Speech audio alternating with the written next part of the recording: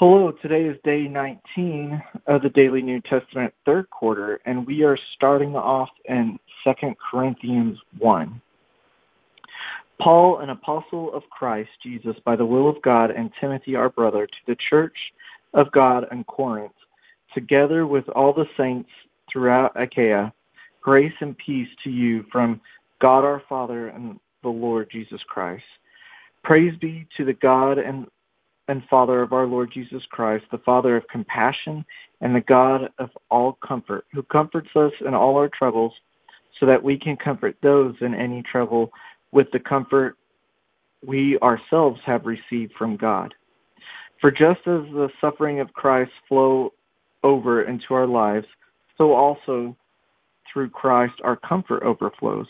If we are distressed, it is for your comfort and salvation. If we are comforted, it is for your comfort, which produces in you patient endurance of the same sufferings we suffer. And our hope for you is firm, because we know that just as you share in our sufferings, so also you share in our comfort. We do not want you to be uninformed, brothers, about the hardships we suffered in the province of Asia. We were under great pressure, far beyond our ability to endure, so that we despaired even of life. Indeed, in our hearts we felt the sentence of death. But this happened that we might not rely on ourselves, but on God, who raises the dead.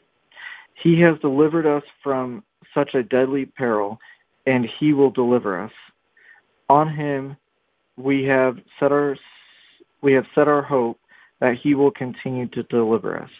As you help us by your prayers, then many will give thanks on our behalf for the gracious favor granted us and answers to the prayers of many.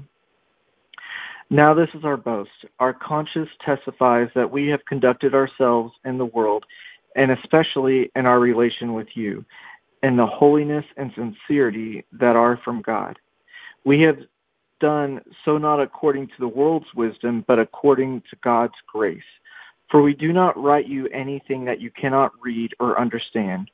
And I hope that as you have understood us in part, you will come to understand fully that you can boast of us just as we will boast of you in the day of the Lord Jesus. Because I was confident of this, I planned to visit you first, so that you might benefit twice. I planned to visit you on my way to Macedonia and come back to you from Macedonia, and then to have you send me on my way to Judea. When I planned this, did I do it lightly, or do I make my plans in a worldly manner, so that in the same breath I say yes, yes, and no, no? But as surely as God is faithful, our message to you is not yes and no, for the Son of God, Jesus Christ, who was preached among you by me and Silas and Timothy, was not yes and no, but in him it has always been yes.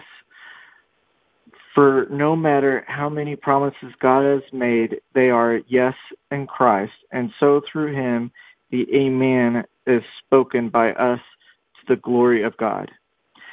Now that it is God who makes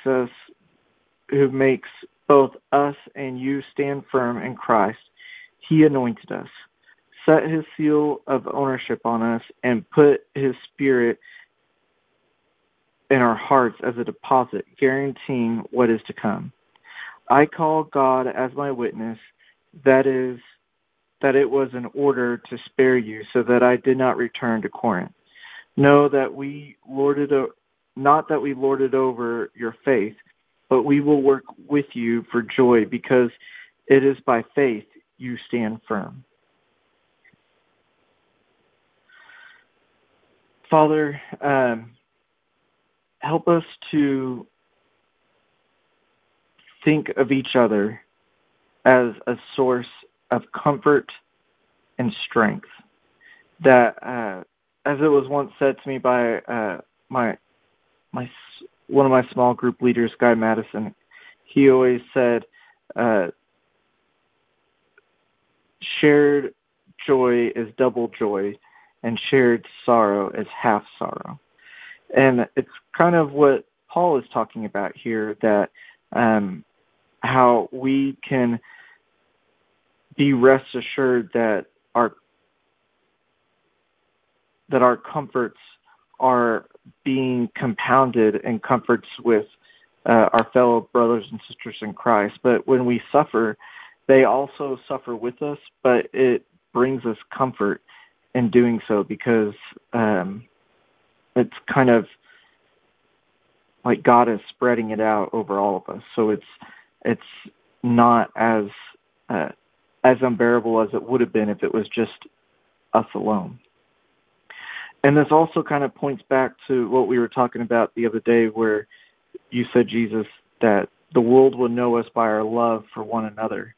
That whenever we are sharing comfort, which is easy to do, and when we are sharing our sufferings, which is hard to do, but it's when we're consistent in doing both of these that we are sharing our love for one another, and we're showing the world what it is to be a Christian, what it is to follow you.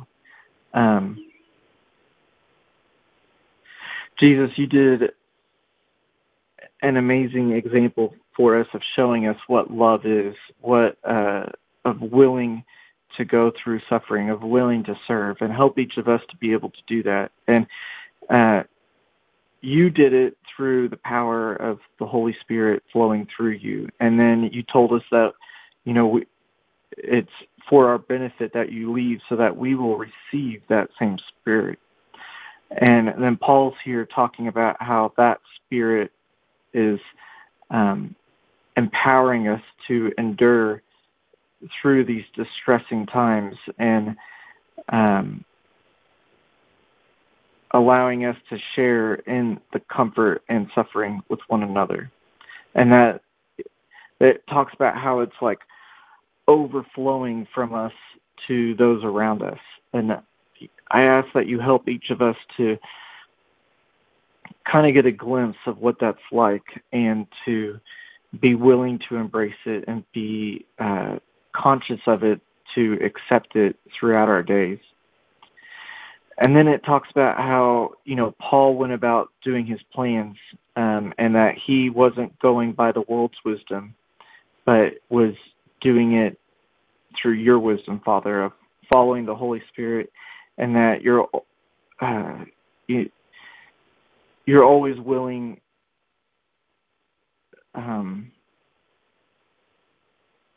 to be there with others, to share your presence with them, and that it's the yes and amen. So I ask that you help us to understand that. You help us to realize that you are always with us, and that your presence is always there, and that we can